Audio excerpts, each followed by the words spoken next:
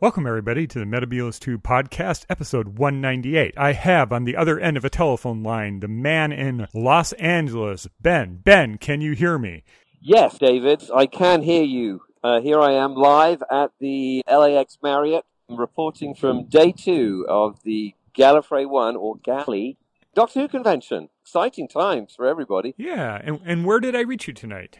I'm more outside than I was last night, so hopefully the connection will be a bit better. Very good. A Sontaran has just walked by me, not a real one, obviously. Someone just dressed up as one. But still, he's quite tall as well. It was one of the two doctors' Sontarans. Exactly. One of the unconvincing two doctors' Sontarans. Yes, here we are with day 2, though I suppose the first thing to report is the result of the Quiz of Rassilon, the live Quiz of Rassilon last night, where the sadly depleted Thought of Zoomsday team, because we didn't have the wonderful Brian with us, I think we were called Bok or something.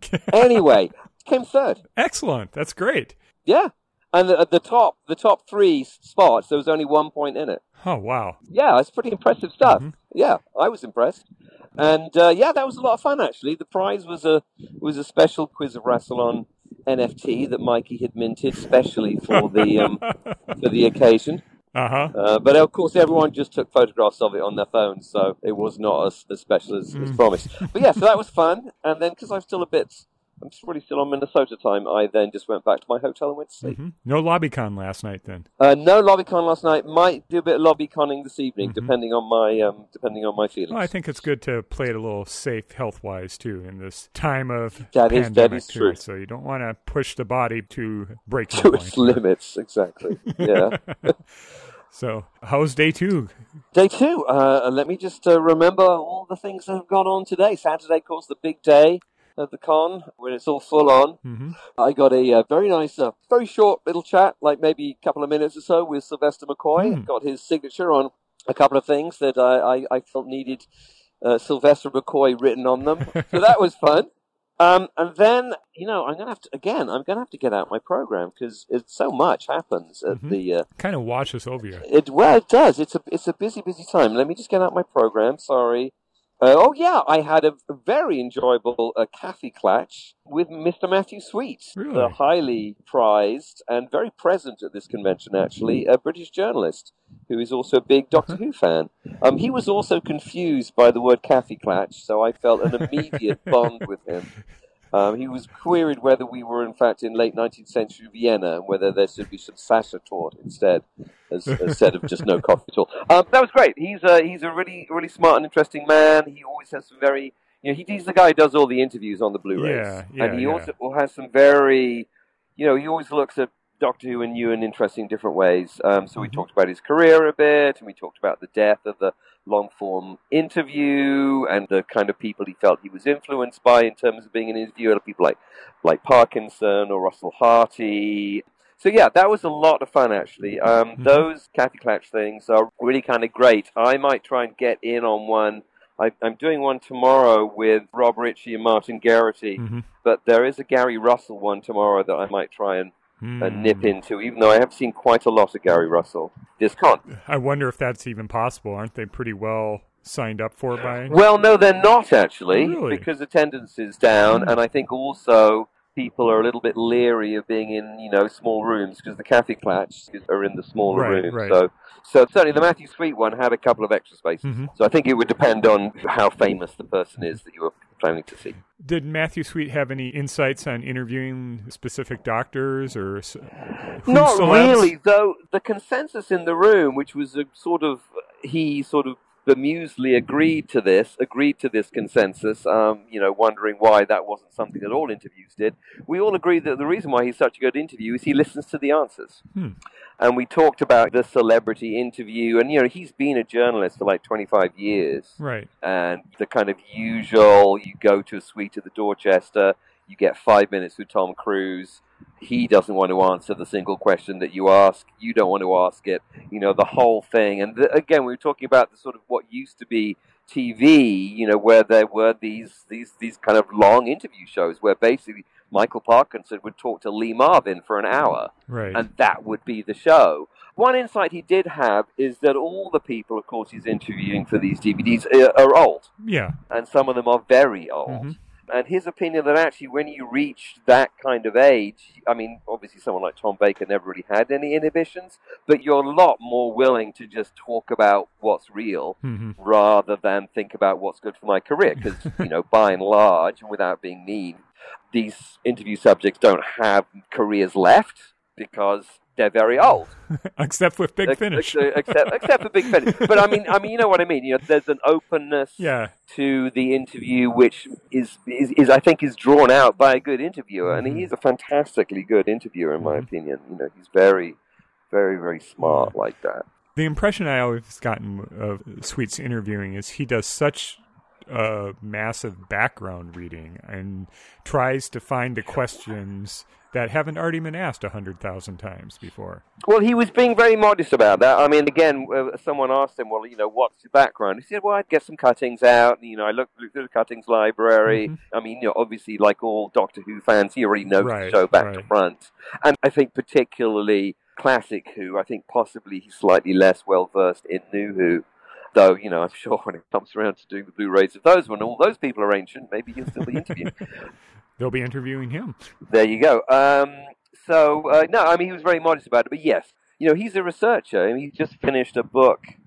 He was a proper journalist. He just published a book on Vietnam deserters who ended up in Stockholm and kind of all went crazy in the late 1960s to 1970s, which is a pretty kind of esoteric, in some ways, subject, but required him to do a lot of research, and he was trying to learn Vietnamese because he's involved in a conceptual art project in Hanoi, which he got involved in at the beginning of the pandemic. So, no, he's a smart man. He's kind of intelligent. I'm kind of in awe of his ability to be intelligent. I accused him of being a public intellectual, and he was quite pleased, I think, that I was labeling him as such. Good. So, after the Klatsch, what did you do? There was a panel. There was something called Conversations with Collectors. David Howe was on that. Matthew Ian Skreslet? Ooh, can't remember his name. The kind of Pixel Who guy was on that, and a couple of other people. That really wasn't holding my attention, because I don't think the moderator was that good. They weren't really kind of drawing out anything interesting about, well, we just collect things. Right. So actually I dipped out of that, grabbed myself some lunch, and then went straight into Big Finish. In Hall A. Jason Hay Ellery was holding court, talking about what's coming up next for Big Finish. That was interesting enough, though. I mean, there weren't any big reveals. There was a new trailer for a new series of Gallifrey with Louise Jameson that they're very pleased about. Talked a little bit about the recasting stuff. Was the recasting controversial within the Gallifrey crowd, or? No. There are relatively few things that are controversial. At Gallifrey One, I think everyone is agreeing with everything. But then there was an actors' round table, which was kind of cool. So Sadie Miller, India Fisher, Christopher Naylor, a bunch of interesting people like that. So that was fun to watch, actually. And, Hay Ellery was a pretty good interviewer. Well, he knows these people pretty well. Right. But one interesting stat, he said, Big Finish, unlike the BBC, which completely shut down all radio drama at the beginning of the pandemic, he said, Big Finish, we couldn't shut down what we do. Otherwise we would have gone bust. Right. So unlike other larger media organizations, they had to find a way to make recording remotely work. Cue funny stories about India Fisher hiding under a duvet to kind of record things. But then he also said that, they ran some stats and they reckon they kept about 2,900 people employed through the pandemic, through just, actors and engineers and designers and distributors and like everything that Big Finish is kind of involved in, which, kind of hats off to them, basically. You give them a big hand for that. That is incredible. Did they get people they couldn't get normally through the availability in the pandemic? Yeah, I mean, Christopher Naylor, apparently, he was in a play that was going to be in Australia, so he had to travel at some point. I'm kind of losing what the anecdote was, but, they were able to have people record things, and now they can. They have a methodology for if, David Tennant is in Ireland shooting, a new series of that thing he's doing with Michael Sheen, that Neil Gaiman thing, can't remember what it's called. Oh, Good Omens. Good Omens, then he can still do a Big Finish. Nice. Okay. Which is, again, kind of smart. They've sort of realized that actually fixing this has made them more efficient and more able to produce the content that we fans and other people really, really enjoy from Big Finish. So good stuff. We'll never catch up that way. We'll never. Well, yeah. I mean, I kind of given up Big Finish, to be honest. Well, no. I mean, they're great, but I mean, I can't. There's too much of it. You can't listen to everything. You can't. No, it's not possible. So then, any Christopher Eccleston news before we move on from Big Finish? Oh, only that that the Gallifrey One in early 2020 that Chris Eccleston, that Ellery was able to talk to Chris and pitch it to him, and then there were long discussions with Chris Eccleston's agent. He said it probably took him about 9 months to actually get the thing done. Right. But he said, the rather tortuous analogy, it was like he was convincing Christopher Eccleston to dive off a high diving board. It's like every step, you got to get him up the step, you got to get him onto the board, and then when he's on the high board, you got to convince him to jump off, and all the time you've also got to convince him that there's water in the pool below. And, not that Christopher Eccleston was hard to work with, but he is someone who is very exacting on what he wants to do and had a huge input in the stories, which I think they were actually very grateful for. So that was, it was nice to hear that that's a good working relationship. Any news or any chance that Eccleston and Billy Piper will work together on Big Finish? That was a question that was asked. He wouldn't say. Okay. Well, fair enough. Yeah. I mean, a lot of industry, inverted commas, people at the con, it's like, we can't say. We don't, yes, there are. He said, there's been a very exciting discovery in terms of lost stories that will come out before the end of this year, but he can't say what it is. From Big Finish, not from Big Finish. Not missing episodes. Oh, no.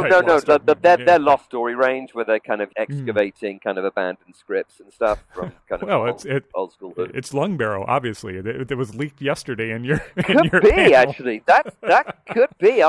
My yellow paged first episode of Lung Barrow. Maybe. Yeah, who knows? Who knows? So then it's Doctor Who Animation Domination. So, again, in Hall A, Russell, Ritchie, and Garrity talking about animation. And again, the same news that I delivered yesterday, they don't know. Right. Garrity and Ritchie have not been asked to do another one, having just finished one. Gary Russell, who probably knows more than them, said, given the gap between something like The Invasion and then the second round of the first large round of animations, and then the gap between those and kind of this round of animations, it's all about assembling the money. And it said, it's expensive. Right. And someone has to pay for it. And if that particular piece of American money isn't keen, then maybe some other source of money will decide that it's keen, Right. So that was that. Any indication when Abominable Snowmen will be released? He said basically they finished episodes 1 to 3. They're still troubleshooting, producing episodes 5, and they're still kind of rendering episode 6. Said it will come out this year. He can't say when. Showed us a couple of nice clips. The Doctor arriving at Detsen Monastery, and then I'm not going to be able to pronounce the guy's name, but Padmasamava. That's the one. Evilly moving some Yeti pieces across the board. Nice. So yeah, it's going to be good. One thing he said they didn't do, they've not tried to recreate likenesses of any of the monks, because that was Yellowface, and there's not really any point in doing that. So they had the license to create kind of new identities for all of the monks. I think that'll be controversial in some camps, but you aren't going to take an animation created in 2022 and make Yellowface animation. No. It's a non-starter, and it's not right to do it. Yeah, it's not going to. Yeah. It's not really going to fly. So that was that, and then I stayed on in the hall, and Team TARDIS 2022 came on. Sacha, Mandeep Gill, Joe Martin, and Matt Strevens. So that was very nice, and they're all. Obviously for their first American convention, so obviously, they're really kind of riding high on the adulation aspect, which I think a lot of actors get a lot of energy from. And so it was nice, yeah, it was good. And it was Matthew Sweet, actually, who was questioning them. Oh, excellent, and excellent. He did a good job kind of drawing them out a little bit. And then they threw it open to floor questions, which are as good as they sound. Actually, I was Lena, and she quipped, and I thought it was quite witty. Every question that a fan asks is prefaced by, this isn't a question, it's more of a comment. And it's just people coming up wanting to talk to people rather than actually ask questions, Right. which is fine. And, as I said, we're all fans here, so who am I to criticize people who don't really understand the concept of a question? Any insights with Joe Martin? Not really. I mean, again, a fan asked the question, like, did you feel you were striking a blow for BIPOC people? And I think Joe Martin's very outspoken about those issues. And she said, no, not really. The only thing that she'd rather is that wasn't a thing. Right. What she's doing is doing the best job that she can possibly do, playing a part. Mm-hmm. I think there was maybe it was a good comment. One of the fan commenters said, you should be the next Doctor. And the hall kind of erupted in, yes. Right. Applause for that one.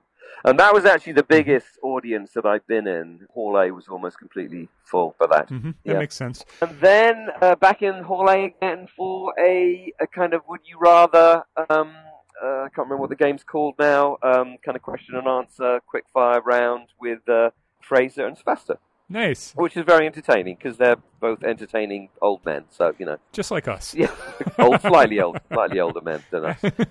Yeah, and that went on for about an hour. That was very pleasant. What type of things were asked? Sylvester told anecdotes about bungee jumping, and Fraser really enjoys a Bloody Mary of an evening, that kind of stuff. Fun. It was fun. It was nice. They were kind of kicking back a bit. I think one of the things that Sylvester said to me this morning is, he's at work. This is work. I'm working. I'm enjoying myself, but then, I'm an actor. He's still working. Yeah, and this is a performance, and it's 3 days of performing, which obviously he enjoys doing. He loves performing in front of people, but it's still work. He's still there for the check. Yep, as he should be. So I don't begrudge him his money. No, not at all. Having just dropped, many dollars on getting him to sign his name on 2 things that I own, and then I've actually just come out of what was actually a very entertaining live edition. Oh, sorry, that's the other thing that happened. There was a podcast meetup. Oh, how'd that go? I met up with our dear friends at Podcastica. Nice. And then a few other people. Actually, I'm going to name check the guy because he was fun to talk to. I, of course, forgot all of my cards, so I just had to convince people that I was doing a podcast. Craig Price of the Matinee Heroes podcast. Oh. Which is mainly movie-based, but they also do Doctor Who. But very, very light. That was basically the only people who were there. So it was the Podcastica crew and me. Represent. And that bloke, and that was it. Mm-hmm. But, I think everyone was agreeing, the con is very, very, very... It feels light this year. It feels less, which is, understandable in many ways. But it's also nice. I think you've gotten a longer chance to talk with some people. That is true. That is true. That is very true. And then, so I actually just come out of a live recording of the Game of Rassilon comedy podcast. Is that a role-playing game? Yeah, it's a role-playing game. I am famously not very keen on role-playing games, but it was actually very amusing. So sometimes the kind of Doctor Who-based wit is like, yeah, that's a joke that only you and I understand, therefore it might not actually be a funny joke. But no, it's good. It was funny. So I've literally just stepped out of that event to record this podcast. We'll record this live-ish, not live at all, conversation with you. Excellent. Yeah. Well, I really appreciate it, and I think our listener will appreciate it too. At least one of our listeners was amazed that we had recorded a podcast last night. And I hope they will continue to be amazed when this one drops imminently. So what's on deck for you tonight? Well, I don't know. I need to get some food because I'm hungry. I might see what my lady wife is up to, and then I might do some LobbyCon. Always a good plan? Yeah, LobbyCon is probably the plan for me. But if there's no one who I want to LobbyCon with, then I might just go home, back to the hotel. I don't know. All right. It's, the night is young. Yeah. Sounds good. It's all good. Hopefully you get some good food. Yes, the food trucks. I'm looking at them right now, trying to pick which one. Which variety of fried food do I want for my dinner?